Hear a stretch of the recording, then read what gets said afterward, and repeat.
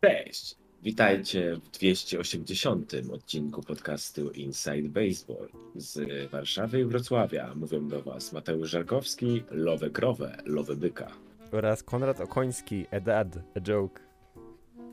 A w dzisiejszym odcinku rozkminy 6 września w historii i więcej palców, więcej pompek oraz newsy. King 4, Ad Astra i Miejski Festiwal Komiksu i Gier. Nieźle. Kolekcjoner kości. Ciurkiem pod murkiem. Kosmiczna zagadka. Ratujcie sery. Jebane mandaty. Manaty, kurwa. Jebane manaty. Manaty dostają mandaty. Survive not all. Oraz szybka piłka. Aha, survive not all. Ojej. Nawet jak to mam napisane, to nie złapałem tej gry słowno. Szybka piłka i after show. Dzień dobry. Yes. Cześć, cześć. Nie było nas trochę, ponieważ ja nie miałem czasu, a także są wakacje i co chwilę ktoś wyjeżdża. Ja na przykład wyjeżdżam w przyszłym tygodniu, dlatego nagrywamy dzisiaj. Dzień dobry, witam wszystkich na czacie. Bardzo miło, że wpadliście. Zanim zaczniemy, według nowej tradycji, powiem wam, co wydarzyło się 6 września w naszej historii.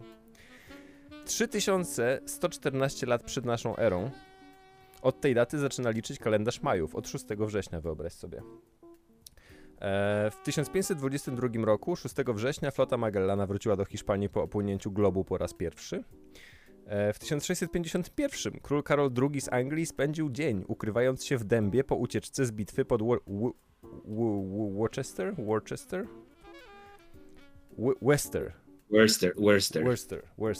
I to jest wydarzenie, które znane jest jako Royal Oak. Co... Wow, nie wiedziałem tego. Wiedziałem, że są takie bary, nie wiedziałem, że to jest wydarzenie. 1666, po 4 dniach wielkiego pożaru Londynu, ogień został ugaszony.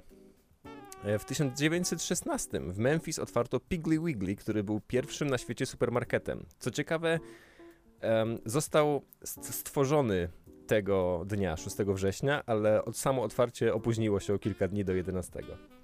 I teraz z serii naszych śmierci. Niestety 6 września w historii nikt w dziwny sposób nie umarł, więc musiałem się cofnąć do 4 września. W 2006 roku Steve Irwin, który był bardzo znaną postacią z seriali dokumentalnych o zwierzętach, został raniony w klatkę piersiową przez płaszczkę i umarł. Teraz jego syn jest chyba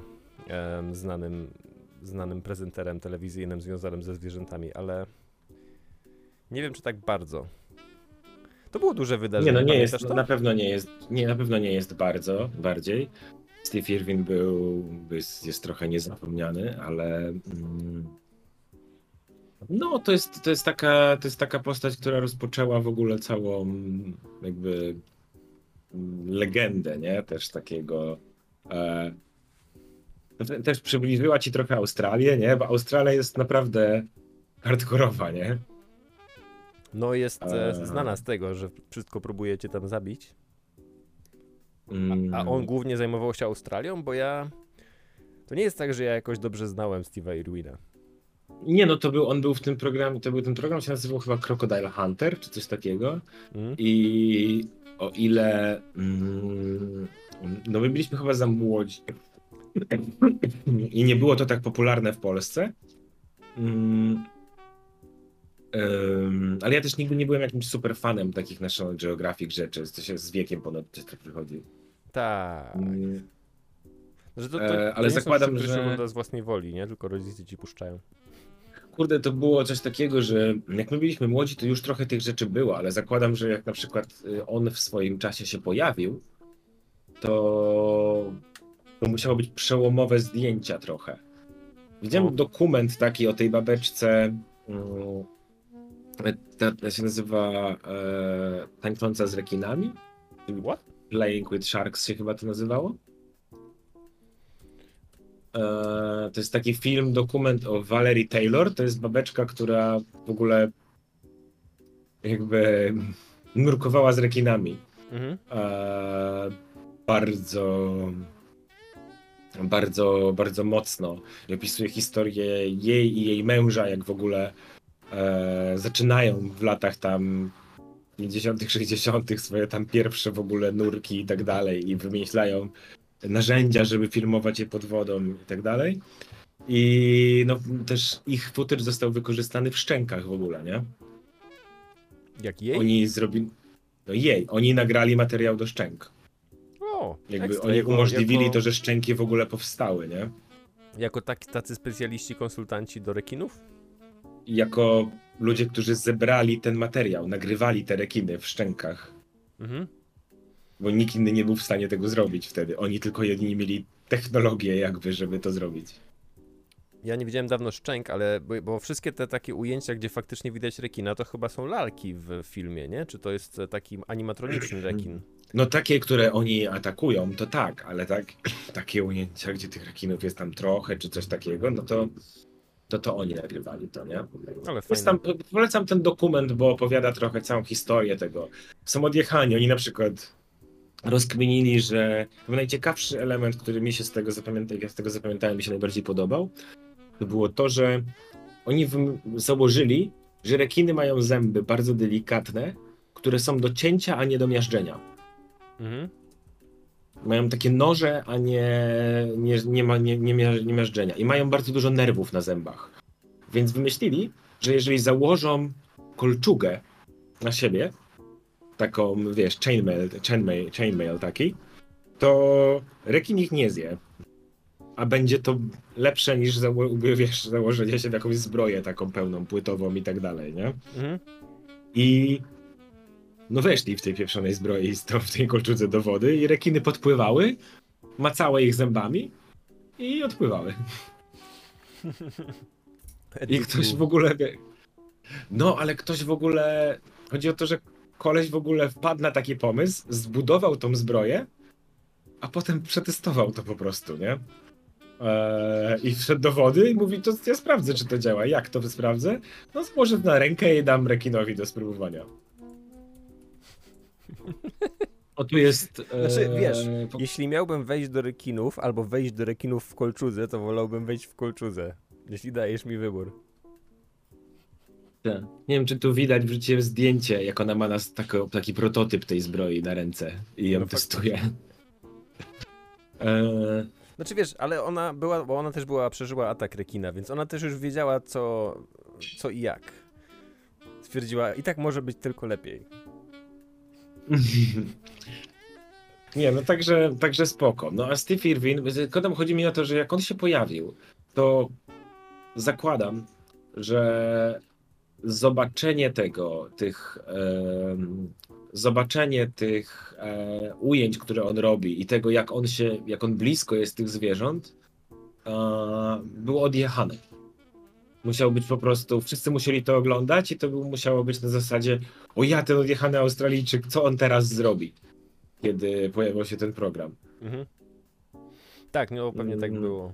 Ja swoją drogą dodam do naszych notek tańczącą z rekinami. To znaczy, ona się nazywa Playing with Sharks, oko w oko z rekinem i Filmweb mówi, że jest to numer 20 na liście top 100 produkcji Disneya. Na pierwszym miejscu jest Hamilton, a na trzecim jest Mandalorian. Ja uważam, że to jest jeden z ciekawszych filmów w ogóle, jaki miałem przyjemność oglądać. Wiesz, co jest na 19 zaraz przed tańczącą z rekinami? Tajemniczy świat Waleni. Wow. Punkt 3, walenie konia. Dobra, mam słoneczniki rozkminkę dla ciebie. Mam dla ciebie rozkminę na dzisiaj. Mówiłem ci, że rozwaliłem sobie plecy. Byłem u rehabilitanta, u fizjoterapeuty i fizjoterapeuta między innymi dał mi ćwiczenia do robienia, nie? I dał mi listę ćwiczeń, tam mam leżeć na piłce nogami, podnosić biodra do góry, wymachiwać nogami na boki, nieważne. I robię te rzeczy. I powiedział mi, że mam robić 4 serie. Więc poszedłem trochę tak automatycznie i robię po prostu 10 ćwiczeń na serię. I w trakcie tego, jak robiłem, wiesz, kiedy robisz ćwiczenia, to myślisz dużo, bo nie masz nic innego do roboty. Tak sobie pomyślałem, my liczymy do 10 automatycznie, dzielimy matematykę na dziesiątki, ponieważ mamy 10 palców u rąk. Czy to znaczy, że gdybym miał 11 albo 12 palców, automatycznie matematyka byłaby na 12 i robiłbym 12 ćwiczeń w serii? Czy gdybym miał więcej palców, Mateusz, to byłbym silniejszy, ponieważ robiłbym dłuższe serie ćwiczeń? A bolą cię palce tylko? Nie, mówię, bazujemy matematykę na dziesiątkach, ponieważ mamy 10 palców u rąk, nie? Mhm. Więc gdybyśmy mieli 12 palców u rąk, bazowalibyśmy matematykę na 12, więc automatycznie, kiedy miałbyś zrobić serię ćwiczeń, to miałaby 12 powtórzeń. Nie? Bo Tak. jeśli ktoś ci mówi, zrób serię ćwiczeń, to robisz tyle, ile wydaje ci się, że seria powinna mieć, czyli 10 powtórzeń, 10 pompek na przykład. Ja nie wiem, ja zwykle biorę sobie plany jakieś, takie treningowe z netu i staram się gdzieś powiedzieć na przykład, robię teraz na przykład, potrafię zrobić 30 pompek. Mhm. Jak potrafię zrobić 30 pompek, to wybieram plan, jakby moment w planie, który zaczyna się od 25 na przykład i cisnę z tym planie codziennie na 25, 29 i tak dalej i tak sobie idę w ten sposób. To jest troszeczkę sytuacja, która wychodzi poza rozkminę, bo jeśli jesteś faktycznie wciągnięty w ćwiczenia, to wtedy wiesz, że robienie na przykład mniejszej ilości powtórzeń na większym ciężarze daje ci inne efekty, więc jeśli już wchodzisz w plany, to wtedy to nie będzie działać wtedy. To musisz myśleć o takiej osobie, której ktoś powiedział po prostu zrób 4 serie ćwiczeń. I wtedy automatycznie robisz 10. Robisz, w sensie wydaje mi się, że robisz tyle, ile możesz. Znam osoby, które na przykład nie zrobią 10 podciągnięć. Znam osoby, które nie zrobią jednego podciągnięcia. Robisz tyle, ile dasz radę w serii? Według mema Heart is a Wydaje mi muscle się, że trained till nie. failure. Wydaje mi się, że to by było super, gdybyś robił tyle, ile dasz radę w serii, ale ostatecznie, jeżeli myślę już o takiej osobie, o której mówisz, to robisz po prostu 3 i mówisz, ale ciężko. Albo coś robisz na zasadzie, robisz połowę może swojego maksymalnego tego obciążenia i mówisz, i coś cię rozkojarza, twój umysł zaczyna kombinować. W ten sposób myślę, że zaczynasz ćwiczyć. Ale może się mylę. Wiesz, że jest takie powiedzonko heart is a muscle, you should train till failure. Failure. Oh, fuck. Liver is a muscle. Liver is not a muscle. It can be if you train it. If you train it till failure. O, nice. To była w każdym razie moja rozkmina z ćwiczeń. Idziemy w newsy? Mam dla was trochę newsów. Wezmę to za tak. Jedziemy. Mam dla was dużo komiksowych newsów, moi drodzy. Jeśli znacie mnie z komiksów, to wiecie, że robiłem komiks o tytule Kij w dupie i ten komiks zostały wydane na papierze 3 z 6 tomów.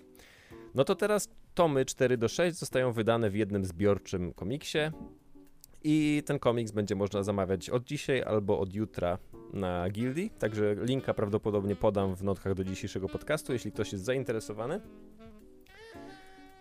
I premiera będzie w październiku na Międzynarodowym Festiwalu Komiksu i Gier w Łodzi. Ale jeśli byście mogli zamówić ten komiks, jeśli jesteście nim zainteresowani, to bardzo proszę zamówcie go przez internet, ponieważ inaczej nie będę miał pieniędzy, żeby zapłacić za druk, także dzięki. To nie jest jedyny komiks, który będę drukował. Drukuję jeszcze Kij numer 1, którego brakowało od lat i obiecywałem od lat, że będzie dodruk. Oraz drukuję komiks tak zwanego Totem Pola o nazwie Ad Astra. Jest to komiks erotyczny science fiction. I ten komiks też można zamawiać i też dam do niego linka. Ale jeśli jesteście dziećmi, to nie zaglądajcie do linka. Dziękuję bardzo. Czyli ogólnie będzie bardzo dużo komiksów ode mnie na MFK. Wygląda na to, że wszystkie zdążą się wydrukować. A jeśli nie, to będą zaraz po MFK. W każdym razie... Trzeba by znaleźć te twoje Ad Astra. Ja wam dam wam linki. Znaleźć. No bo ja nie wrzucam linków na swoje strony dla dzieci. Rozumiesz? Nie chcę, żeby ktoś mógł przejść z moich komiksów normalnych do moich komiksów erotycznych. Zakładam, że to nie jest coś, co ktoś chciałby zrobić przez przypadek. Tak, per rectum ad astra. Bardzo dobrze. Wyłapałeś nawiązanie. Także te komiksy będą do zamówienia, albo są do zamówienia już teraz. To jest przedsprzedaż, także one wychodzą dopiero w październiku. Jeśli ktoś je zamówi, miejcie to na uwadze. I tyle nowości ode mnie. To są powody, dla których nie nagrywaliśmy ostatnio zbyt dużo, bo nie miałem czasu, bo zajmowałem się przygotowywaniem do druku. No i ten Necros rozdział 3. Ty, Mateusz, dostałeś chyba Necrosy ode mnie, czy nie dostałeś? Dostałeś przynajmniej jeden, nie? Tak, dostałem. Zostawiłeś u nas, mam nadzieję, że na zawsze. Tak pożyczyłem ci zeszyt komiksu. Ale tak, widziałem, bardzo fajnie jest, bardzo fajnie to wygląda. Tom Patrzę na te Ad Astra, jest ciekawy jest ten motyw, ten premis tutaj, który się zaczyna. Podoba mi się. No jest robot, jest laska, która jest psioniczką, są same fajne rzeczy. Ale jest dużo dialogu, jak na komiks porno jest dużo dialogu, jest to taka bardziej erotyka. Hej, moje komiksy są z seksem i z fabułą. Żebyś, wiesz, przychodzisz, żeby zobaczyć porno, a zostajesz, żeby czytać fabułę. It's my way. Jestem tylko zdziwiony, że główny bohater się nazywa Wiktor. On jest jakiej narodowości? To jest przyszłość, oni są wszyscy pomieszani. On jest z innej planety, Mateusz. Okej, dobra. Bo myślałem, że jest z Ameryki i się zastanowiłem, dlaczego jest nieobrzezany.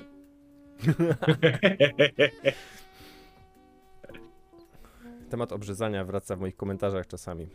Bo ludzie bo to jest... mają różne wizje tego, jak wygląda nieobrzezany penis. Tak, na pewno. Mi się wydaje, że to jest jedna z głównych rzeczy, jeżeli robisz coś pomiędzy... jeżeli robisz coś pomiędzy kulturowo na przykład, gdzie no na przykład w Ameryce dziewczyny mówią, to jest mój pierwszy nieobrzezany penis na przykład, albo coś takiego, nie? To się pojawia w dyskusjach pomiędzy nimi. Wiesz, ja chciałbym myśleć, że w kosmosie za setki lat nie będzie już obrzezania dzieci, bo to się wydaje, wiesz, trochę okrutne. Ja zakładam, że wszyscy będą mieli wielkie metalowe penisy na przykład. Właśnie, no, będę musiał wprowadzić jakąś postać z modyfikacjami genitalnymi. Ja bym się zastanowił, czy jeżeli na przykład, wydaje mi się, że ciało jest bardzo ograniczające, kiedy przychodzi do podróży w kosmosie i wydaje mi się, czy nie mamy tego na odwrót. Że wydaje nam się, że to ludzie będą podróżować w kosmosie w swoich ciałach, ale wydaje mi się, że żebyśmy mogli podróżować w kosmosie, najpierw musimy przestać być ludźmi i najpierw musimy stać się AI i będziemy wysyłać AI bardziej w kosmos. Oczywiście, albo że tak, bo jest to jakieś przyjemne. elementy uploadowania siebie. Jest to łatwiejsze. Więc w sensie, ty mówisz, jest to przyjemne w sensie lecenie w kosmos z ciałem? No jest to przyjemne eksplorować nieznany kosmos, więc jeśli jest to przyjemne, prawdopodobnie każemy to robić robotom, a sami będziemy kopać doły. Ja w ogóle, właśnie, bo ty tak mówisz o takich rzeczach, które są bardzo science fiction. Ja może nie powinienem nazywać tego science fiction, tylko bardziej space opera, bo to nie jest twarde sci-fi, nie? To... No jak widać, ludzie są nieobrzezani, nie jest twarde sci-fi. Ale jest tam dużo twardości, uwierz mi. Chciałem, jakby tak mi to przyszło do głowy, więc chciałem. Chciałeś puścić wodze fantazji na temat kosmosu. Bardzo słusznie. Ja jestem za tym, żebyśmy mieli swego rodzaju robotyczne awatary w przyszłości. Jak wiesz, ja czekam na swoją womansonę. To już zapowiadałem. A propos modyfikacji ciała. Pojedź, po prostu rozbij samochód, stary. Dostanę womansonę? No, get in touch with your female side. Musiałbym najpierw jeździć samochodem. Dobra. Tak czy siak, gratulacje. Kij jest super. Ad Astra wygląda bardzo fajnie. Gratulacje, dużo dobrej, fajnej roboty i wygląda to niesamowicie. Dzięki, trzymaj za mnie kciuki w przyszłym roku, bo zamierzam zacząć wydawać Kamonera na papierze. Co pół roku jeden tom. I... no zobaczymy jak pójdzie. No ale to wiesz, dużo papieru generalnie w mojej przyszłości. Ale wróćmy do modyfikacji ciała, bo mój pierwszy temat na newsy to są właśnie modyfikacje ciała. Będziemy mówić o Korei. Wyobraź sobie, że jest w Korei salon modyfikacji, jak to się nazywa? Operacji plastycznych? Salon kosmetyczny? Chirurg plastyczny, który wykonuje bardzo dużo zabiegów. W Korei są bardzo popularne zabiegi, zwłaszcza dla kobiet. Żuchwy, no. Usuwania fragmentów żuchwy, żeby twarz miała bardziej taki śliczny, trójkątny kształt. Europejski, no. A nie obrzydliwy, kwadratowy kształt, jak natura chciała. I wykonuje tych zabiegów tak dużo, ja wkleję tutaj obrazek do czatu, bo jest to troszkę Widziałem to, wygląda to odjechanie. Koleś zaczął zbierać te fragmenty żuchw w takich... Wygląda to odjechanie, bo to są takie trójkąty, nie? Tak. To nie są najgorsze zdjęcia, jakie są w tym artykule. Na samym dole masz jeszcze takie okrwawione, świeżo wycięte. Widzę właśnie, ze szpikiem w środku tak jakby jeszcze, nie? To jest w ogóle kawał kości, nie? To jest kawał. To jest tak z To jest na zbliżeniu. To jest... Nie? Nie? To jest zbliżenie, stary. Nie, to jest mocne zbliżenie. No dotknij swojej żuchwy i zobacz, ile to by musiało być. No właśnie, po mojej żuchwie patrząc, wydaje się, że to jest sporo. Nie, co ty, żeby uzyskać taki efekt, wycinasz bardzo niewiele i już się zmienia geometrię twarzy. Aha, no tak, no bo oni tylko chcą, żeby przestało wystawać, nie? Tam może być kość wciąż pod spodem. Chociaż nie. Na tych zdjęciach porównawczych kobiet wydaje się, że mają usunięte sporo. Ja miałem taką rozkminę w związku z tym, czy to jest w ogóle... Czy on może tak sobie robić sztukę współczesną z cudzego ciała? Czy ludzie tracą prawo do swoich kości, kiedy zostaną usunięte? Z tymi odpadami medycznymi, no? No tak, ale czy nie ma prawa, które mówi, że powinieneś spalić takie odpady? Albo dać psu? Zutylizować. No i to jest Korea, nie? No tak. Znaczy zakładam, że może on zrobił po prostu promocję, płacisz 5% taniej, ale on może zachować twoją żuchwę. W sensie wygląda to super. Jakkolwiek nie patrzeć, wygląda to super dla osób, które, jeżeli się zastanawiasz i zobaczysz, jak to wygląda, to mówisz, hej, no to jest dokładnie, nie masz się czego bać, zrobiłem. Ostatecznie on ci mówi, patrz, ile operacji zrobiłem. Tak, to nie jest moje pierwsze rodeo, to nie jest moje 100. rodeo. No wyobraź sobie, że ktoś, nie wiem, ciebie zapyta się, a jesteś w stanie narysować to? A tu mu wysyłasz portfolio, nie wiem, miliona różnych prac. Tak, tu jest 1000 stron, które które narysowałem.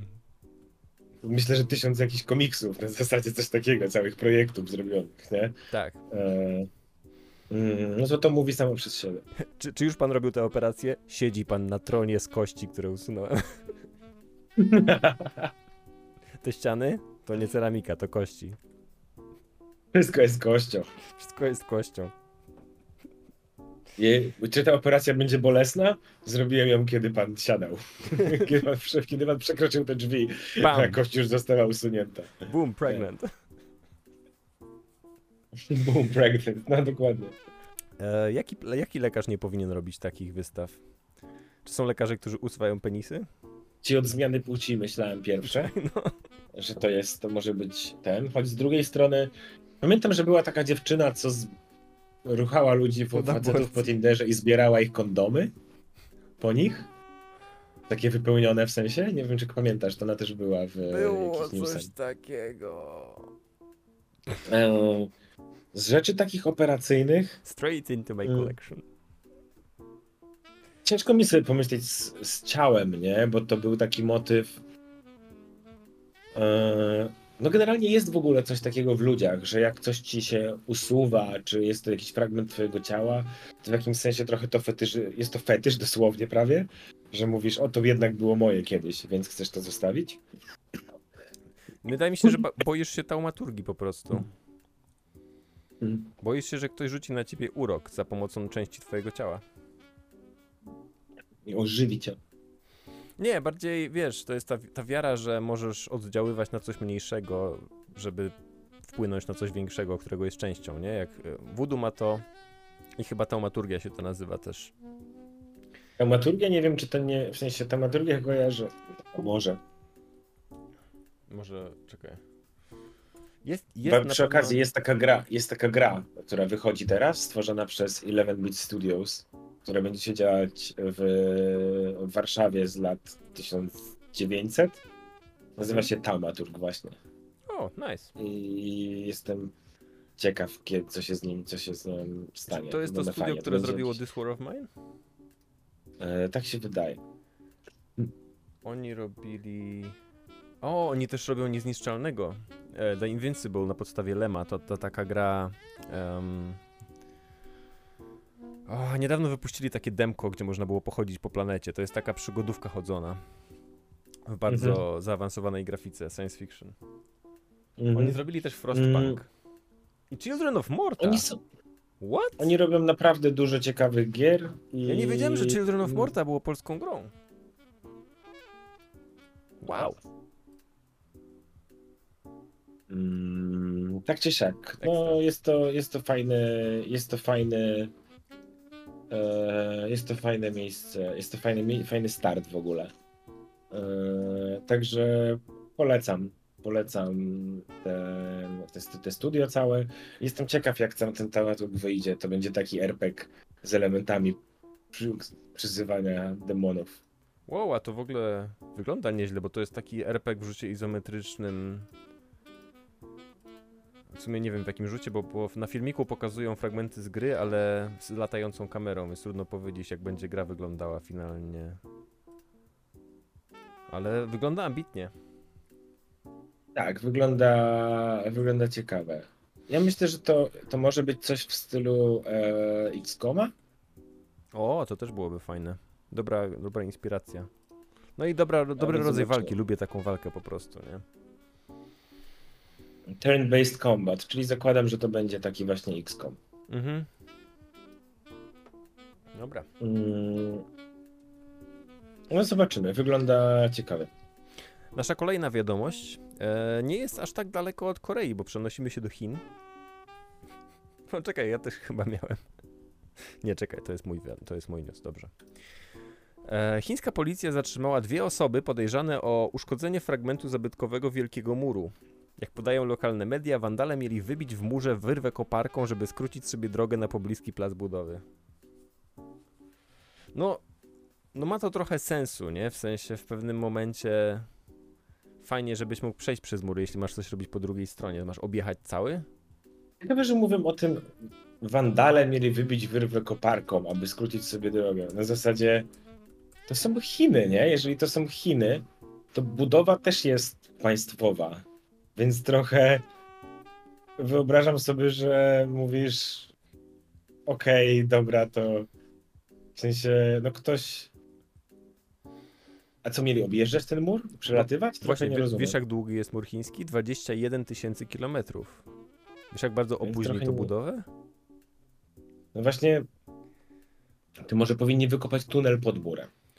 No, a poza... Znaczy, ciekawsze. Troszeczkę w ogóle nie możesz naruszyć muru, ponieważ Mongołowie, nie? Ale według tego, co powiedziałeś wcześniej, znaczy odnosząc się do tego, co mówiłeś wcześniej, tam jest w ogóle w Chinach komunizm, także to nie oni zniszczyli, tylko my zniszczyliśmy. Wszyscy. Oczywiście, razem. wszyscy.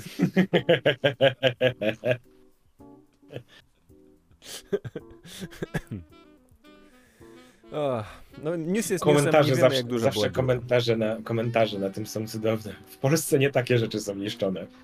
Skrócili sobie drogę do obozu pracy.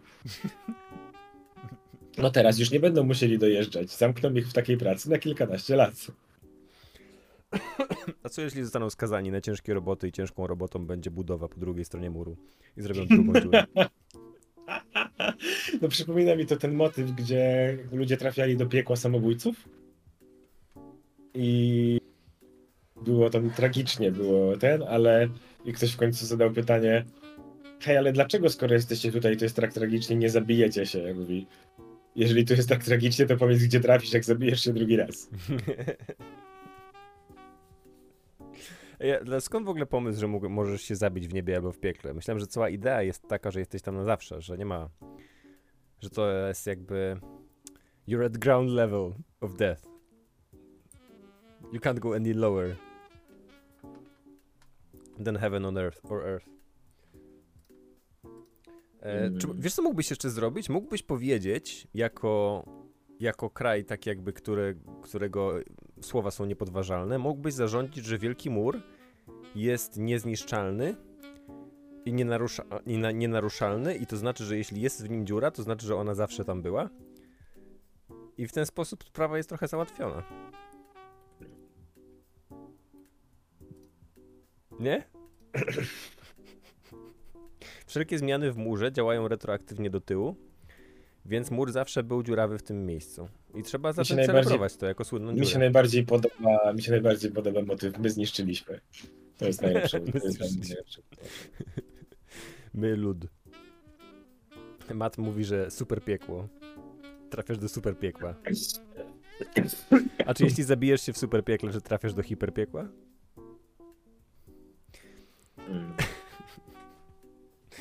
Fuck, hiperpiekło, no?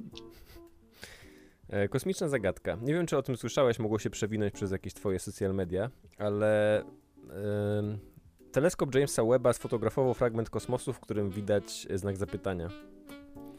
Wkleję wam obrazek, żeby było wiadomo, o czym mówimy.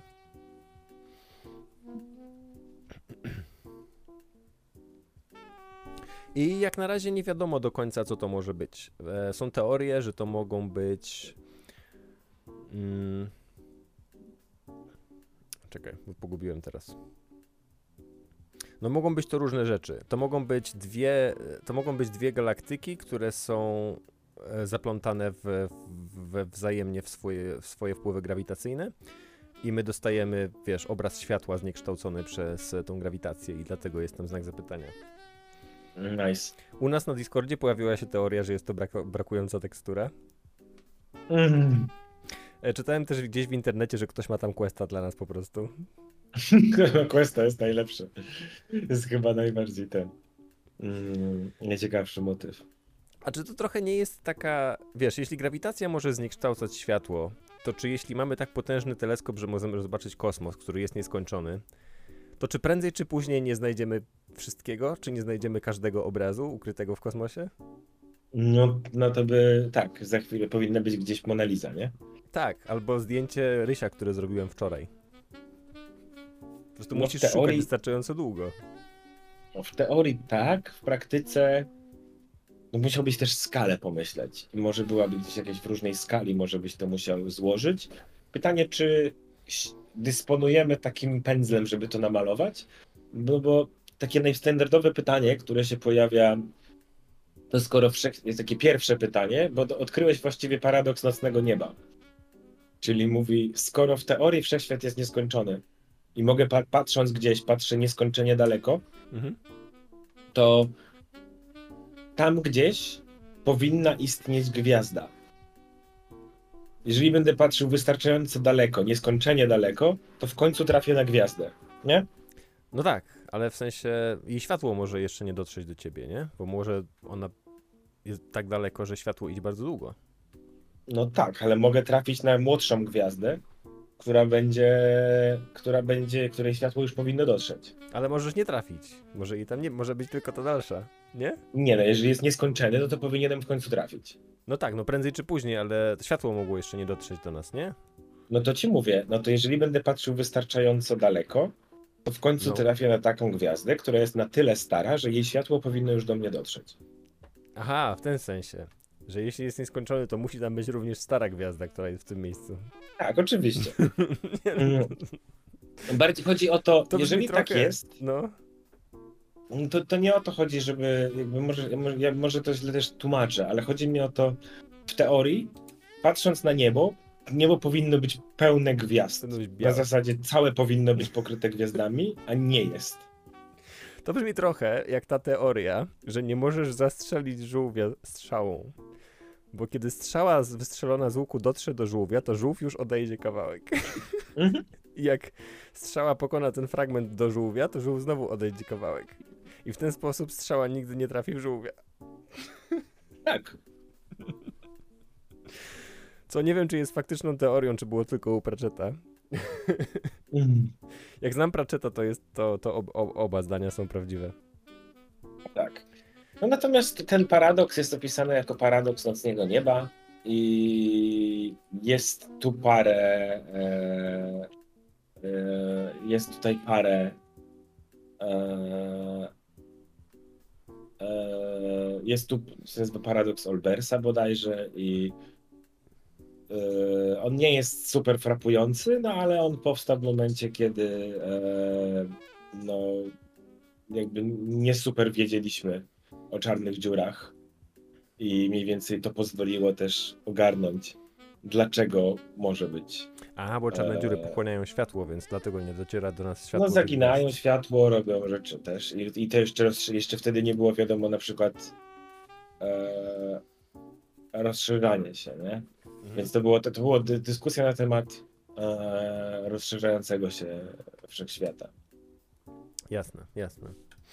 The thing about space, though, it's fucky. It's very fucky. It fucks with you. Dobra. Ratujcie sery. Jak mówiłem przed podcastem, wybieram się do Włoch na wakacje, tudzież ślub znajomych i znalazłem news, który właśnie pochodzi z Włoch. 25 000 kół sera grana padano zmiażdżyło 75-letniego właściciela fabryki sera i farmy mlecznej. W niedzielę. Czekaj, czy to jest nowy news? Tak, z zeszłego miesiąca.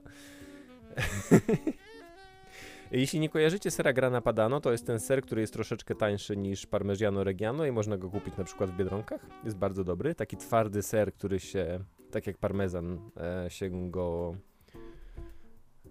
Jak się nazywa ta czynność, kiedy zmniejszasz coś na małe części? Trze się go na ser, na makaron. Koleś przechadzał się po swojej fabryce sera. Ten ser, jeśli nie wiecie, robi się z mleka i robi się takie wielkie koła z tego sera, które dojrzewają potem bardzo długo na półkach. To one dojrzewają, nie wiem, parę miesięcy, zanim są rozsyłane do sklepów. I do sklepów są rozsyłane w takich małych kawałeczkach, takich trójkącikach, ale te trójkąciki są cięte z tego koła. No i niestety zarwała się półka i te sery, jak w jakimś takim filmie komediowym, wiesz, wszystkie półki zaczęły spadać na półki, sery na sery i 25 000 kół sera spadło na niego. No i zaczęto go szukać, tylko że jakby mijały godziny, oni próbowali odkopać te sery. 25 000, to są takie wielkie skurwysyny, to nie są takie małe sery, to są, wyobraź sobie, pół metra koło. Takie, że ledwo, wiesz, jedna osoba z trudem podnosi takie koło sera. No powiem ci, że był to taki accident waiting to happen w takim razie. No nie no, zakładam, że projektujesz półki pod ten ser. Nie o to chodzi bardziej. Chodzi o to, że stawiasz to na górę. Zamiast zrobić po prostu to jakoś położyć na dole albo coś takiego i no nie wiem, schodzić w dół do tego albo coś takiego, albo... Wrzucasz je do dołu zamiast stawiać je do albo windę, takie, które po prostu wrzucasz w dół i wyciągasz jak chcesz, czy coś takiego, no to robisz półki. No wyobraź sobie, że nad swoją głową montuję wielki żyrandol, który ma takie ostre końce, a potem zapraszam do swojego domu piratów. Jesus. Patrz, wrzuciłem ci zdjęcie, jak to wygląda. Wydaje mi się, że masz lepszą kontrolę wilgotności i innego gówna. To są magazyny, tak jak mówi Senar. Ale to nie jest istota tego newsa, o którym chciałem ci powiedzieć, Mateusz. Bo oni go szukali od soboty do poniedziałku. W poniedziałek udało im się odkopać jego ciało, nie? Także on zginął po prostu gdzieś tam w tym serze. Możesz kupić z limitowanej edycji. Dobrze myślisz teraz, bo wszystkie lokalne fabryki sera generalnie stwierdziły, ej, słuchajcie, człowiek zginął, okej, ale ten ser to jest 25 000 kół sera, nie można pozwolić mu umrzeć. Więc próbowali szukać miejsca, żeby przechować ten ser, żeby go uratować, żeby nie został zniszczony. A straty są oszacowane na 7 milionów euro. Ale wliczając zniszczenia, wiesz, budynku. No koleś zrobił sobie takie gradobicie półmetrowymi kołami. No tak, no wiesz, no zginął robiąc to, co kocha. Generalnie nie wyobrażam sobie lepszej śmierci dla takiego człowieka. Miał 75 lat, całe życie poświęcił serowi, miał fabrykę sera, został zabity przez ser. Zginął robiąc to, co kochał, będąc przygnieciony przez wielkie sery. Słuchaj, był jego fetysz w ogóle, potem znaleźli jego historię i on tam googlował big, thick cheese. He died fully erect. Thick cheese. Podoba mi się, że jak czytam ten artykuł, to nie jestem w stanie go przeczytać normalnie, tylko czytam a total 25,000 wheels of grana padano cheese Padano! fell on 75-year-old Giacomo Ciapparini after a shelf broke in his warehouse on Sunday. To jest jeszcze I jeden... każdy, jak czytam w swojej głowie, a type of hard cheese which rivals the famous Parmigiano Reggiano fell on his warehouse on Sunday. A wiesz, że jak to czytam, to lewa ręka gestykuluje, nie? Tak, musisz robić takiego ciupa palcami. Jeszcze powiem ci mały detal na koniec. Mówiłem ci, że inne fabryki próbują uratować ser. Musisz wiedzieć, że kiedy region Emilia-Romagna przeżył straszliwe trzęsienie ziemi w 2012 roku, to Ciapparini zaoferował innym fabrykom, że przechowa ich ser w swoim magazynie, kiedy ich magazyny zostały zniszczone. Więc oni wszyscy mają dług wobec niego. Mają dług sera. Wow, dług sera. Nie wiem, czy to jest Ciapparini, czy Chiapparini. Chyba to... Chyba przez K. Może Ciapparini. Biedny człowiek. Nie dość, że nie żyje, to jeszcze my gwałcimy jego nazwisko. O, pięknie. Ale dobry news. To jest jeden z takich, które zapamiętam na długo. Chciałbym bardziej lubić taki ser. Ja go lubię jako dodatek do rzeczy, nie jako dodatek do makaronu, ale to nie jest taki ser, który sobie pokroję i będę jadł po kawałeczku. Chciałbym, żeby tak było. No, to jest Kia, tak jak myślałem. Chiapparini? Chiapparini. Ciekawe, czy lubił Chiappary, zanim zmarł. Pięknie. Chciałbym taki wielki ser kiedyś. Zjadłbym go z winem. Bardzo złe, seria bardzo złych dowcipów. Poczekaj, jeszcze nie zaczęliśmy naszego newsa o jebanych manatach. Mhm. Na Florydzie w akwarium manat został zgwałcony przez swojego brata i doznał obrażeń, które spowodowały jego śmierć. Manacki ekspert powiedział, że generalnie ssaki wodne nie przejmują się za bardzo, z kim uprawiają seks. Tak. W skrócie, to nie jest dziwne, że gwałcą się nawzajem. One się tak bawią. Tak bawią. To są takie, w takim razie Rosjanie to są takie Rosjanie morza, nie? W sensie Rosjanie też nie patrzą na z kim uprawiają seks? No, Rosjanie mają taki... Nazywają to tradycję i to się nazywa dziadowizna albo dziadowina, coś takiego. I to jest takie kocenie w wojsku polegające na gwałceniu. A, to u nas też jest chyba, nazywa się fala. Fala się to nazywa, nie? Ale fala chyba, w sensie no tak, ale nie ma chyba, gwałcą się podczas fali? Nie wiem. Nie wiem, bo to jest element, że tak powiem, tego... Rosja to piękne miejsce. Jest. Dobra, ostatni newsik na dzisiaj, duży. Survive not all. To nie jest jakieś super śmieszne, ale coś mnie urzekło w tej wiadomości. Opowiadaj. Rodzina w Ameryce postanowiła, że nie podoba im się, w jakim kierunku idzie świat. Nie podobają im się wiadomości ze świata, nie podoba im się kultura, na jaką się zmienia świat. I kiedy uderzył COVID, to była jakby taka ostatnia kropla, która przechyliła czarę goryczy i postanowili pójść off the grid. Ale nie off the grid w sensie, że zbudują sobie, panele słoneczne na dachu i będą mieli przetwarzanie wody powtórne, żeby ich dom był poza siecią, tylko po prostu biorą namioty, zostawiają wszystkie swoje rzeczy u siostry tej kobiety, zabierają swoje 14-letnie dziecko i po prostu idą w góry i będą żyć w górach, żeby świat nie mógł na nich wpłynąć w żaden sposób, żeby byli poza wpływami społeczeństwa. No i nie żyją, no co ci powiem. W pewnym momencie ta siostra stwierdziła, kiedy przyszła wiosna, że no fajnie byłoby sprawdzić, co się z nimi dzieje, czy oni w ogóle żyją w tych górach, ale nie mieli jak to zrobić, bo to jest Rocky Mountains, to są gigantyczne góry. Nawet nie wiesz, gdzie miałbyś zacząć szukać takich osób.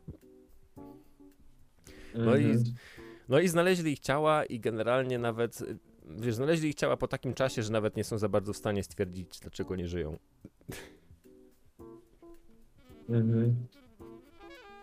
No, to jest ciekawe, czyli co, nie ma żadnych... Myślałem, że zwierzęta ich zaatakują. To chyba ale nie, byłoby po prostu umarli z wiadomo. głodu. Chyba mogli umrzeć z głodu, no. I wzięli tylko nóż, nie wzięli żadnej broni, a tam są niedźwiedzie, nie? Więc... Ale to by zjadły ich niedźwiedzie, nie? W sensie to by było łatwo stwierdzić, że zabiły ich niedźwiedzie. Chyba tak. Generalnie oni nie byli przygotowani do tego. To ja napisałem Survive Not All dlatego, że oni nie byli przeszkoleni do tego, jak przeżyć w takich warunkach. Więc ruszyli trochę tak w ciemno. Jak się dzieją takie rzeczy? Zakładam, że nie dzieją się tak często, bo byśmy częściej mieli takie newsy, ale i tak jestem zafascynowany. Ale nie mam napisane Human Remains. Okej. Próbowałem znaleźć body i nie mogłem znaleźć. This is not about the bodies. This is about the remains. After the decomposed remains were discovered by a hiker. Czyli znaleźli już szkielety praktycznie. Zakładam, że rozłożone ciała. Ciężko powiedzieć, co się stało, czy w sensie chyba wydaje mi się, że ciężko powiedzieć, czy zostały na przykład zjedzone, nie piszą o tym, ale czy zostały zjedzone przed czy po śmierci na przykład. Bo to jest taki motyw, zakładam, że jak to jest taki las, no to generalnie... Może się wkurzyli na siebie i się zabili nawzajem, bo to też jest taki motyw, że... No może, a dziecko też nie żyło, w sensie w jakiś sposób wszyscy nie żyją. Aha, że oni się pozabijali nawzajem, a dziecko umarło z głodu wtedy. Jedząc ich z głodu.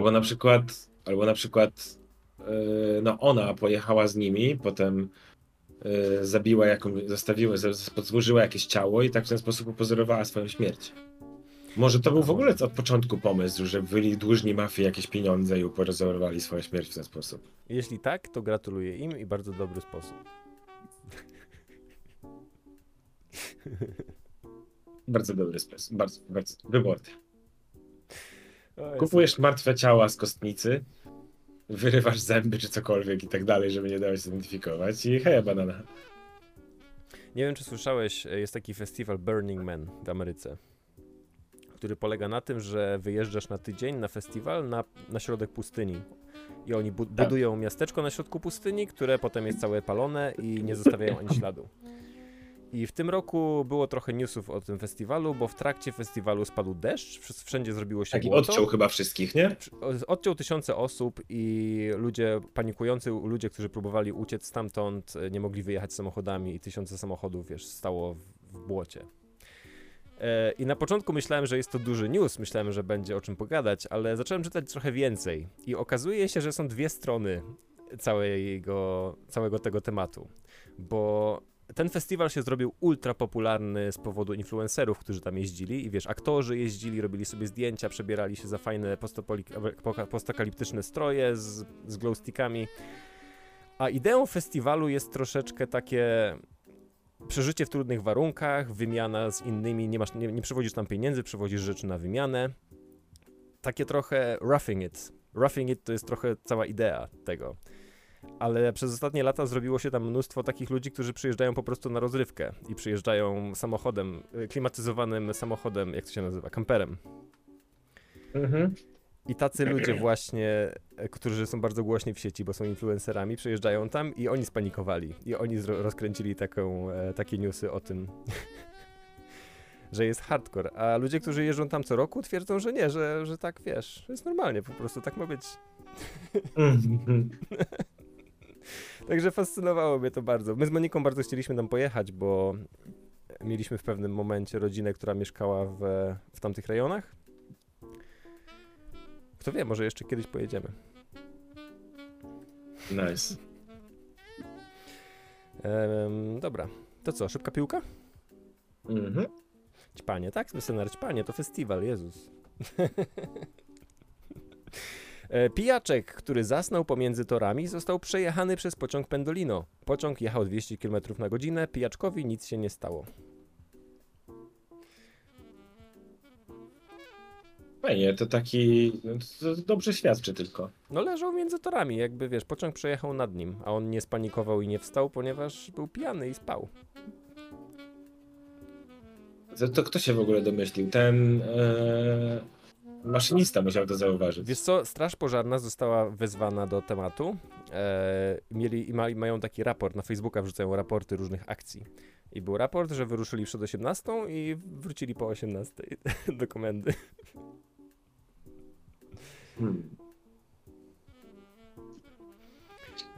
Dobra. Czytaj dalej. Impost postawił paczkomat na lotnisku w Warszawie w strefie sprawdzania bagażu. Można wysłać paczkę z rzeczami, których nie chcemy wyrzucać. To jest bardzo fajny motyw. Bardzo fajny. Jeśli przewozisz swój ulubiony nóż wysadzany granatem i powiedzą ci, nie możesz tego wnieść na pokład samolotu, to Dla przedmiotów, nie lotów. W ogóle super. Możesz wysłać. Mogę wysłać do Mateusza wtedy tą paczkę i powiedzieć: hej Mateusz, mój nóż przyjdzie do ciebie pocztą. Myślę, że to jest ekstra, nie? Że chociaż... No spoko. Na pewno będzie też taki motyw, nie wiem, na pewno pomoże to przy jakiejś też takiej wysyłce międzynarodowej, że po prostu od razu możesz wrócić to i zapomnieć. Stary, ja jestem pewien, że to jest zajebiste dla pracowników lotniska. O właśnie, że możesz wysłać coś sobie do paczkomatu i odebrać to z paczkomatu, jak już tam wylądujesz. A, to też fajne. Ja myślę, że to jest super dla pracowników lotniska, bo wyobrażam sobie, że 10-20 razy dziennie masz kogoś, kto ma coś super ważnego, czego nie może zostawić i on teraz musi, nie wiem, próbuje dać ci w łapę, żebyś, nie wiem, przechował mu to, albo męczy cię, żebyś znalazł dla niego miejsce, gdzie może to schować. A w tym momencie mówisz: tu jest paczkomat, proszę wysłać to do kumpla. A to on mówi: nie mam przyjaciół. A ty mówisz: to proszę wysłać to do siebie do domu i opłacić przedłużenie skrzynki. Nie wiem. W Smardzewie doszło do wybuchu granatu, który był suszony na piecu w domu. Policja i patrol saperski znaleźli jeszcze jeden niewybuch. Wszyscy zdrowi. Jeśli ktoś jest z Polski, to chyba wszyscy wiemy, że niewybuchów jest w kraju mnóstwo. Jeśli ktoś jest z małego miasteczka, to prawdopodobnie znalazł niewybuch raz czy dwa razy w życiu. Mushroom jest z takiej małej dziury i mówi, że tam były pola pełne niewybuchów i pocisków i szukali nabojów zawsze po szkole. Także są takie miejsca. U mnie na osiedlu co jakiś czas przyjeżdża patrol saperski, bo są budowane nowe, są budowane nowe inwestycje i co jakiś czas znajdują rzeczy. A jakiś czas temu gdzieś nad Odrzu znaleźli gigantyczny pocisk pod ziemią, kiedy przebudowywali ulicę Pomorską. O tym możliwe, że mówiliśmy. Dawaj następne. To ciekawy motyw w ogóle. Co, nie wybuchy? Tak. Mnie to fascynuje, bo zakładam, że nie każdy... Jeśli ktoś jest z kraju, w którym nie było wojny takiej, na taką skalę, to dla niego to nie jest normalne, że możesz znaleźć niewybuch na polu. Tak się wydaje, a jednocześnie jest jakieś coś z fetyszyzowaniem tych niewybuchów. Zamiast zostawić to w spokoju i wezwać gdzieś, to ludzie zabierają to jako jakieś trofea. Tak jakby to miało jakąś wartę. No, bo jak my byliśmy mali, to był taki mocny kult wojska. Wiem, że w mojej rodzinie tak było. Było opowiadanie historii z wojny, było kolekcjonowanie obliczy wojny, to był taki magazyn do zbierania z opowiadaniami z wojny, z II wojny światowej. Analizowanie technologii, samolotów i czołgów. Teraz mam straszny wstręt do tego, ale byłem fanem, kiedy byłem dzieckiem. Czytaj o mieszkance Chorzowa. Już ci mówię. Mieszkanka Chorzowa znalazła w toalecie 2,5-metrowego pytona, który przelazł przez rury z sąsiedniego mieszkania. Mam mocne skojarzenia z Harrym Potterem. No, jest w tym coś, Chorzów nawet brzmi jak Horcrux. Kurwa, masz rację. O fuck, Chorzów w ogóle, co za nazwa miasta? Jestem z Chorzowa, wszyscy jesteśmy zdrowi. Na kobietę z Silsby w Teksasie spadł z nieba wąż, owinął się wokół jej ramienia. Następnie zostali zaatakowani przez jastrzębia, który poharatał jej rękę, wyrwał węża i odleciał. Myślę, że ta historia jest dosyć zrozumiała.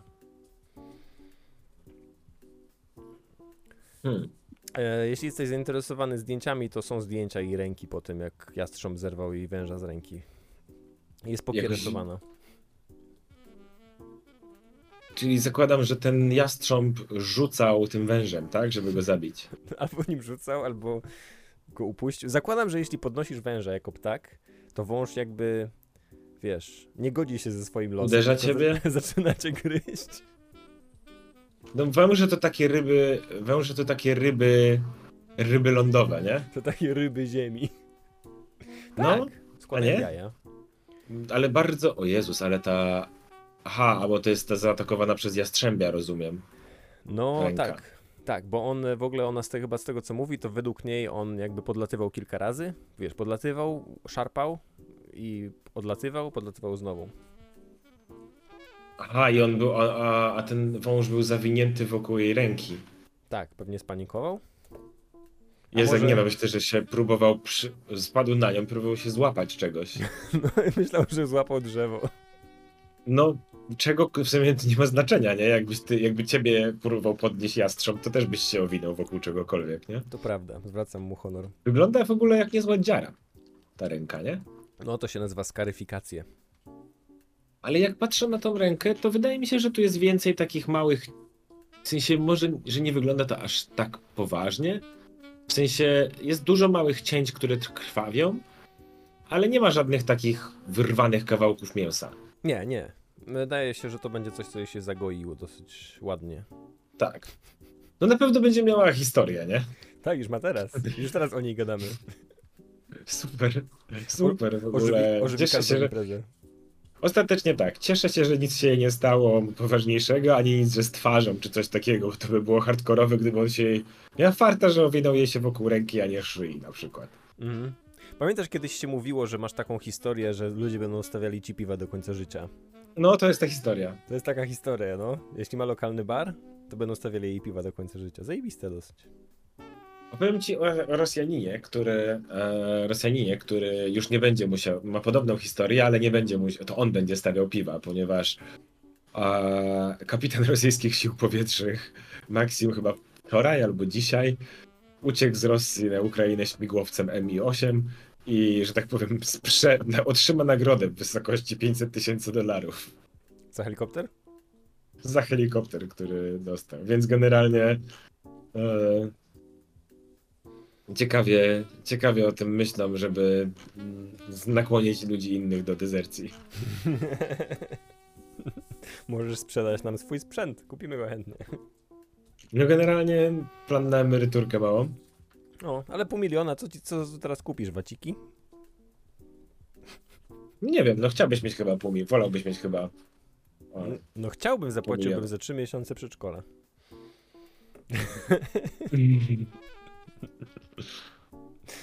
O, Jesus, dobra. To co, after show? Let's go. After show! Puszczę nam ciekawe, czy to... o jest. Kupa do wrót ci stuka. Ostatnio Rysiu siadł na nocniku i robił kupę i nagrałem jak krzyczy kupa do wrót ci stuka. Wysłałem Skrobolowi, żeby się ucieszył. Nie jestem pewien, czy Skrobol pamięta, że to nagrał, ale ucieszył się, także chyba spoko. Dobra. Mówisz o Nimonie. Tak. Jest taki komiks Nimona, który jest bardzo, bardzo fajny. Był komiksem internetowym, potem był wydany na papierze. Belle nazwał tak swojego kota, to jest bardzo fajna bohaterka. I Netflix zrobił adaptację filmową w 3D, która chyba była robiona w ogóle przez autorkę, bo autorka jest showrunnerką różnych serii animowanych. Autor, to jest osoba transpłciowa teraz. W sensie, mówię o niej autorka, bo poznałem ją jako autorkę, a potem stała się to delikatna sytuacja. I to jest historia o dwójce Nie złoli, dead naming? powiedzmy. Nie powiedziałem jej nazwiska, Stevenson się nazywa. Kiedyś to była Noelle Stevenson, a teraz chyba po prostu N. Stevenson. Ona była showrunnerką Andy, She-Ra. no. Jeśli kojarzysz She-Ra, był reboot tego serialu She-Ra, to ona była showrunnerką tego serialu. Ma bardzo fajną kreskę. No nie kojarzę tych, ale widziałem Nimonę. Widziałeś Nimonę? No, widzieliśmy ją, generalnie wam się podobała. Wydawało mi się, że było dużo zmian w stosunku do komiksu, ale może po prostu słabo komiks pamiętam. No ja kojarzę ja miałem taki odbiór, że po prostu to była fajna taka historia, bardzo uproszczona, trochę taki, w sensie na tyle uproszczona, że trochę pewne rzeczy mi się trochę nie kleiły. Albo były tak powierzchowne, że były bez sensu. Jest trochę tak, ale trzeba trochę lepiej to działa chyba w filmie, bo film jest dosyć, wiesz, no jest krótki, zamyka się w godzince, czy półtorej. To było bardzo fajne, że jest po prostu taki w sumie to taka reklama tego komiksu, można powiedzieć, nie? Trochę tak. Fajna bohaterka w każdym razie, super fajna animacja miejscami. Graficznie tak... Kurde, to jest jeden z takich filmów, które są zrobione w 3D, co druga scena jest super zajebista, że wygląda super zajebiście, a co druga wygląda troszeczkę jakby była niedorobiona. Ale ogólnie chyba jest pozytywnie. I co ja? Chyba mogę polecić? To nie jest tak, że została mi jakoś mocno w głowie, ale jest fajna i postacie są fajne. To chyba postacie jest jakby najmocniejsza strona tej całej opowieści. Czemu nie mogę... Czemu nie mogę tego tak dodać? Widziałeś Spidermana? I to jest właśnie ten motyw, że widzieliśmy sobie Spider-Man Across the Spider-Verse. Przypomniałeś mi o tym, kiedy powiedziałeś, że jest taki styl animacji ciekawy i przypomniało mi się to, że Spider-Man Across the Spider-Verse miał jakby wszystkie różne style animacji sobie, łącznie z Leonardo da Vinci. Senar pyta, czy będą spoilery, bo jeszcze nie widział. Nie, bardziej się skupiam na doświadczeniu w takim razie. Muszę tak, polecić. To jest no ewidentnie rozbudowują pierwotną historię i rozbudowują cały ten świat. I warto to zobaczyć po prostu jako doświadczenie. Ja powiem ci, że to jako taki experience to było niesamowite, nie? Zobaczenie wszystkich tych wersji, zobaczenie całego tego świata, wielkości i tak dalej to jest bardzo ciekawe, a graficznie jest to niesamowite doznanie. To jest takie ostatnie rzeczy, które oglądam, mam wrażenie, że artyści mają niesamowitą możliwość do popłynięcia. Tak jakby albo dostali jakąś dużą swobodę, albo technologia stała się na tyle dostępna, tania czy cokolwiek, że wchodzimy w jakąś nową jakość, która przez długi czas była słaba. Był taki moment, że od jakichś paru lat po prostu było taki lull. Wiele osób widzi właśnie Spidermana pierwszego jako taką rzecz, która przekonała producentów, że warto zaryzykować trochę, jeśli chodzi o warstwę graficzną, że nie trzeba wszystkiego robić na tą samą nutę, która jest bezpieczna, tylko można zaszaleć i to może przynieść kasę, bo Spider-Man, wiesz, odniósł tak duży sukces. I ja właśnie widzę takie rzeczy jak Kot w butach 2, jako właśnie taki film, który nie mógłby powstać, gdyby Spider-Man nie odniósł sukcesu wcześniej. Bo ma eksperymenty z ilością klatek na sekundę, z takimi rzeczami zrobionymi w 2,5D trochę. No, nie, ale ale fakt, że w tym drugim idą w opór i eksperymentują z różnymi stylami do tego stopnia, że każda postać ma swój inny styl graficzny, jest to trochę tak, jakby dać 5 grafikom taką kartkę i wszyscy by rysowali jednocześnie. Tak, w ogóle słyszałeś pewnie o tym, ale jedna z postaci, ta najbardziej chaotyczna, każdy element ciała praktycznie jest animowany na innej liczbie klatek, w sensie torba, którą nosi jest w innej liczbie klatek, gitara i sama postać. Także jest mnóstwo takich eksperymentów w całym filmie i my z Moniką, byliśmy w IMAXie, bo wiedziałem, że ten film będzie rozpierdolem. I my z Moniką co jakiś czas po prostu tak w ciszy patrzyliśmy na siebie i mówiliśmy, o kurwa, co my oglądamy. No, to było doświadczenie, nie? To było doświadczenie, na którym bawiłem się wyjątkowo po prostu. Ale musisz przyznać, tak już poza warstwą graficzną, musisz przyznać, że dla mnie wszystkie te elementy związane z rodzinami bohaterów, kontaktem z rodzinami, to wszystko super dla mnie kliknęło, było naprawdę ekstra. No bo to jest już osobny motyw, bo to po prostu bierze do swojego... To gadaliśmy o tym też z Olą, że to po prostu zna swoją demografię. Demografia to są współcześni ojcowie i matki. To prawda. No i ta strona była świetna. Naprawdę szarpała mnie za serducho. Znaczy, No, prawda jest podejrzewam, taka, że szarpała każdego, nie? Ale... Tak, ale też Spider-Man zawsze to był motyw, mają być problemy, to zawsze to było przełomowe w nim. Spider-Man jako bohater i Spider-Man jako nastolatek po prostu, nie?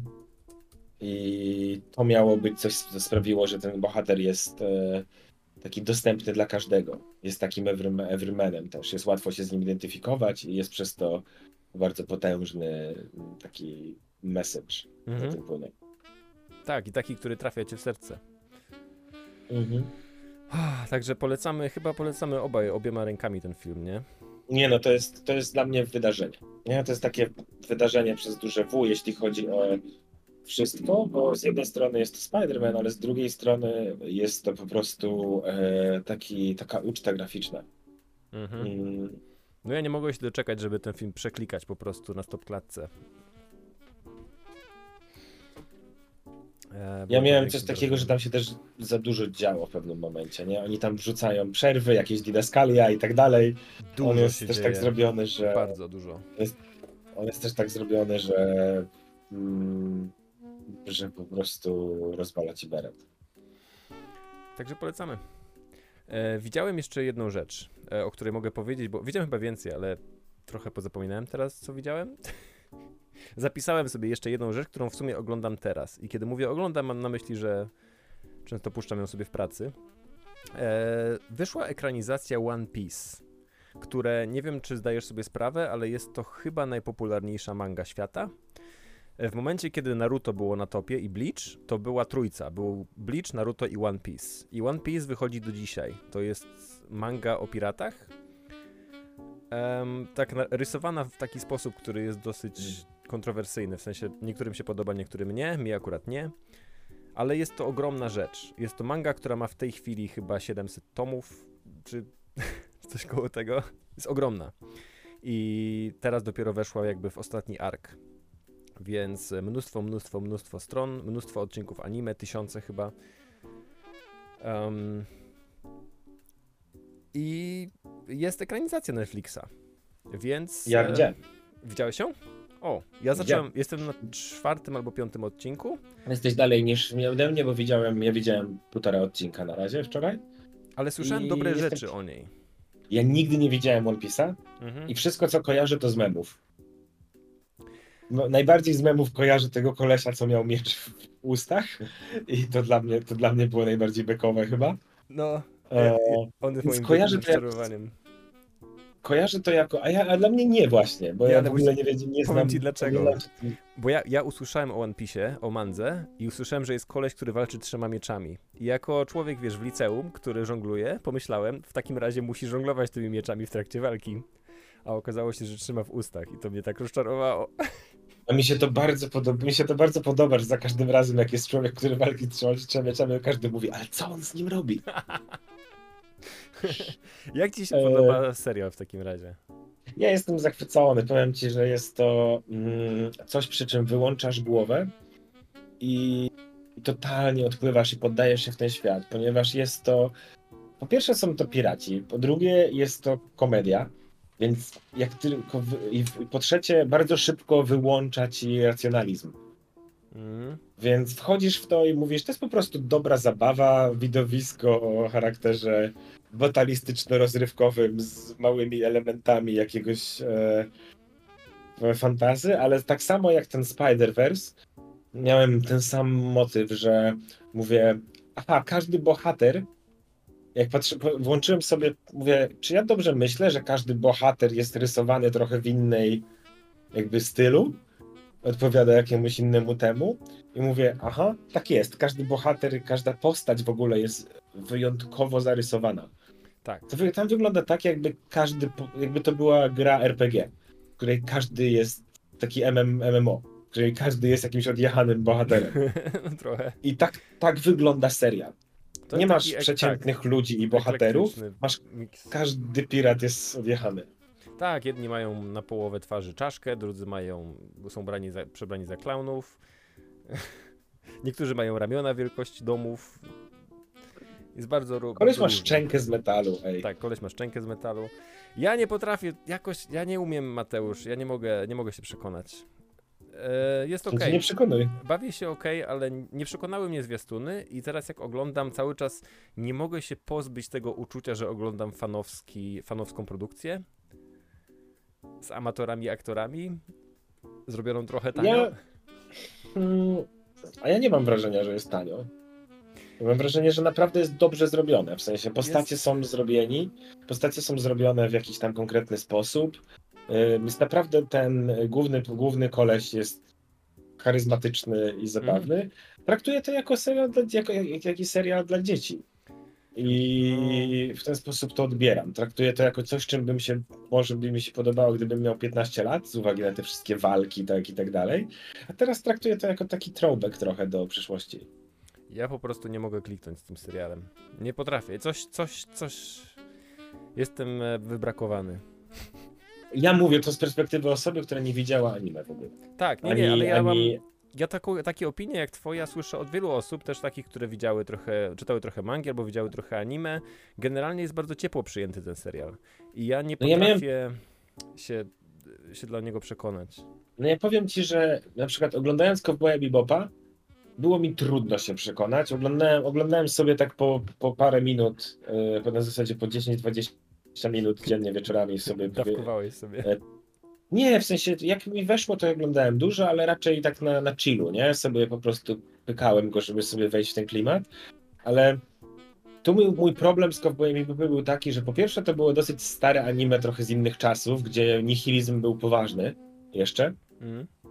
Bo jest taki element w kulturze, który się gdzieś tak od Rick i Morty powiedzmy był takim, a jakbyś miał patrzeć dalej, to może Eric Andre Show.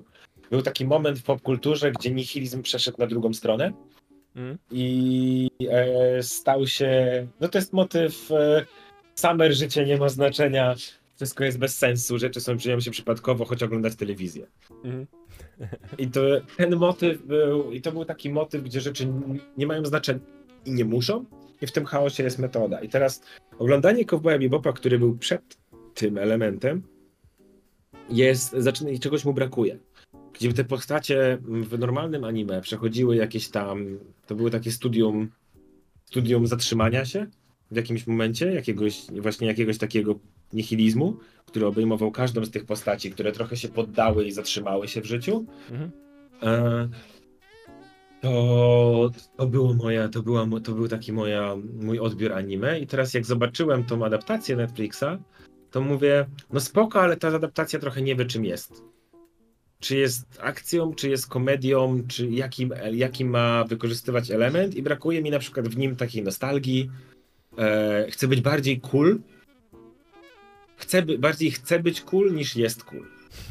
I o ile w One Piece na przykład nie przeszkadza mi to, bo to są piraci i oni muszą być cool, żeby być znani i tak dalej, tak tutaj Spike nigdy nie chciał być cool. Spike po prostu miał wyjebane i nie silił się. Tak, tego brakuje mi w tym. Spike był niewymuszony cool. Tak, i to był taki moment, kiedy tak się też projektowało bohaterów, a teraz każdy bohater musi mieć swój one-liner, który rzuca, kiedy coś się dzieje, żeby było spoko. I to jest nieudany motyw, który trochę dla mnie nie ten. Ale w One Piece to działa, bo to jest inny charakter.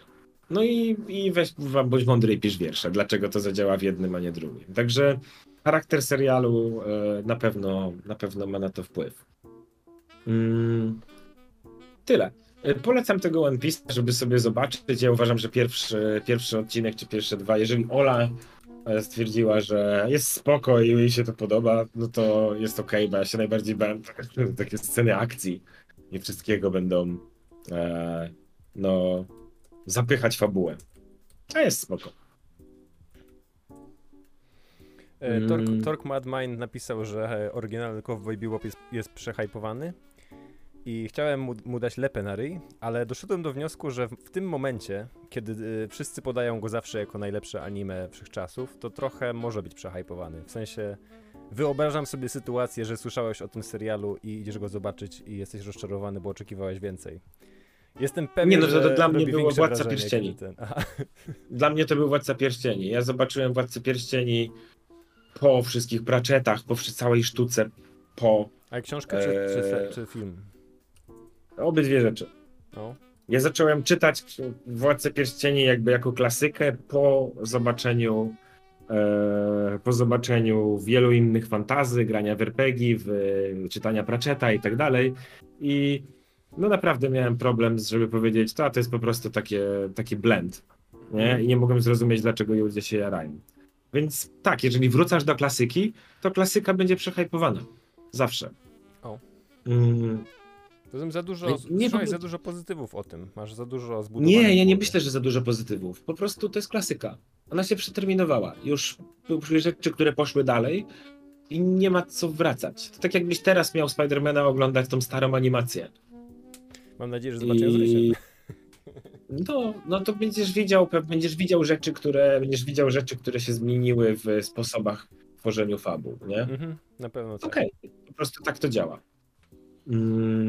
It's fine. Dlatego powstają takie rzeczy jak takie pastisze czy coś takiego, które mają ci pokazywać to, ale trochę w innej odsłonie, takie rebooty i tak dalej.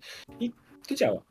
Dobra, jako że mamy niewiele czasu, to jeszcze chciałem powiedzieć tak. Dobry Omen wyszedł sezon 2 i my z Olą nie mogliśmy sobie przypomnieć, jak wyglądał sezon 1. Więc przypomnieliśmy sobie sezon 1, a potem zobaczyliśmy sezon 2 i bawiliśmy się dobrze. Po prostu bawiliśmy się dobrze, ten świat gdzieś tam nam kliknął, te postacie były śmieszne. Nie oczekiwaliśmy też nie wiadomo czego, po prostu się poddaliśmy temu. I wyszło bardzo fajnie. Mamy dużo zastrzeżeń co do tego, jak to się wydarzyło, co się potoczyło, same zakończenie i tak dalej, ale samo sposób oglądania, cały świat i interakcje między bohaterami było super. To ja chyba sobie muszę powtórzyć 1, bo ja zacząłem 2 i tak odpadłem po paru odcinkach, więc myślę, że muszę zrobić 6 taki odcinków, rozpęd. Konrad. No to ja widziałem 3, nie wiem. Tyle, to zobacz do końca i zapomnij o tym. Zobaczymy. A jak ci nie siadło, to nie siadło, nie? No nie siadło mi. Ale możesz poczekać na sezon 3, bo prawdopodobnie wyjdzie sezon 3. Nice. I zobaczyć wszystkie 3 wtedy. Bardzo dobrze. Nic nie tracisz. Słyszałem ostatnio fajny fakt w ogóle o Dobrym Omenie. Że w Anglii była seria książek dla dzieci William the. Jest chyba z 50 książek i jest, wiesz, William the Rebel, William the, nie wiem, Footballer i to są takie książki dla dzieci, gdzie William jest ma inną rolę w każdej książce.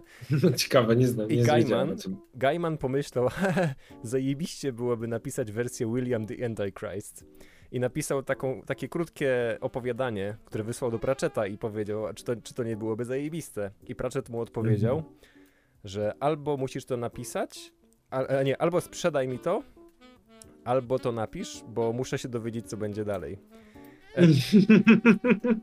Ale nie, przepraszam, albo mi to sprzedaj, albo napiszmy to razem, to powiedział Pratchett. I Gaiman wtedy zdecydował, że faktycznie, wiesz, zajebiście będzie napisać coś z Pratchettem.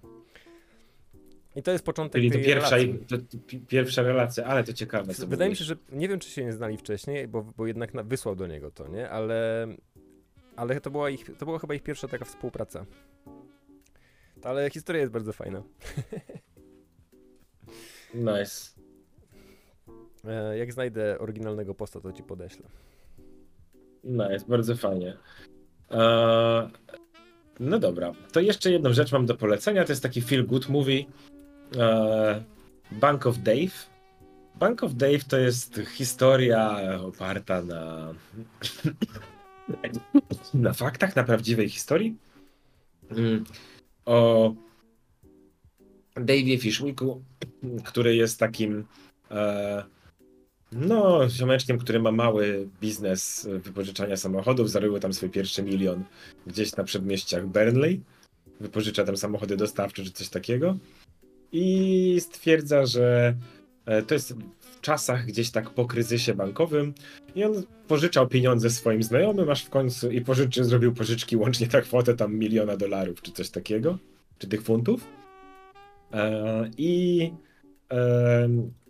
No i stwierdza, że chciałby założyć własny bank, który będzie pożyczał lokalnej społeczności. No i zaczyna toczyć walkę z bankami, które od 150 lat w Anglii nie założyły, jakby nie pozwoliły na założenie prywatnego banku. Jest to taki wiesz, zamknięty klub. Tyle. Polecam. Jest to taka bardzo ciepła, bardzo prosta historia z jakimś tam delikatnym romansem w tle. Jest to bardzo ciekawe, bardzo mówię. Taki feel good movie po prostu. A to jest My film to czy sobie serial? oglądaliśmy. To jest film, który trwa tam 1,5 godziny czy coś takiego. Jest Nice. spoko. Bardzo Dobra. fajnie. No i z tym akcentem chyba będziemy kończyć. Tak, ja mam spotkanie u okulisty, u optyka, ponieważ zrobiłem nowe okulary i dostałem próbne soczewki. I moje doświadczenie z soczewkami było potwornie chujowe. Więc idę do nich zapytać, co jest grane. Nice.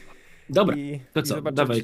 czy będę więcej nosił soczewki. Nie wiem, Mateusz. Jestem niezdecydowany. Jest. Dziękujemy wam wszystkim, że wpadliście. Dzięki za Mateusz za nagrywanko dzisiaj. Ja wyjeżdżam. Jest, dzięki stary. Wyjeżdżam na 2 tygodnie. Także Nara. spotkamy się wszyscy po tym, jak wrócę. A jeśli nie, to w Łodzi. A jeśli nie, to w Szczecinie na festiwalu komiksu Betoniarka. Jest. Pamiętaj outro. Tak, i jeszcze raz zaproszę was, żebyście obczaili prawdopodobnie jutro gildie.pl, gdzie będzie przedsprzedaż kija, ostatniego kija w dupie i parę innych moich komiksów. Wrzucę informacje i linki wszędzie. To był 280 odcinek podcastu Inside Baseball. Mówili do was Mateusz Żerkowski, Lowe krowę, lowe dyka. I Konrad Okoński, a dad, a joke. Inside Baseball to darmowy podcast, za który możesz zapłacić, jeśli chcesz poczuć się lepszym niż inni śmiertelnicy. Odwiedź patronite.pl/Inside Baseball albo kliknij link Patronite na naszej stronie. Jeśli podobnie jak 99% populacji ludzkiej nie wpisałeś ręcznie adresu internetowego od przynajmniej 5 lat. Inside Baseball jest nagrywany na żywo na naszym Discordzie. Link do serwera, a także wszystkie dotychczasowe odcinki znajdziecie na stronie ibpodcast.blogspot.com. Jesteśmy na YouTubie i Facebooku jako Inside Baseball. Można skontaktować się z nami przez Discord, Facebook albo przez adres e-mail konrad.koko@gmail.com. Inside Baseball jest produkcją studia Coco Art. Zapraszam do czytania komiksów na stronie konradokoński.com.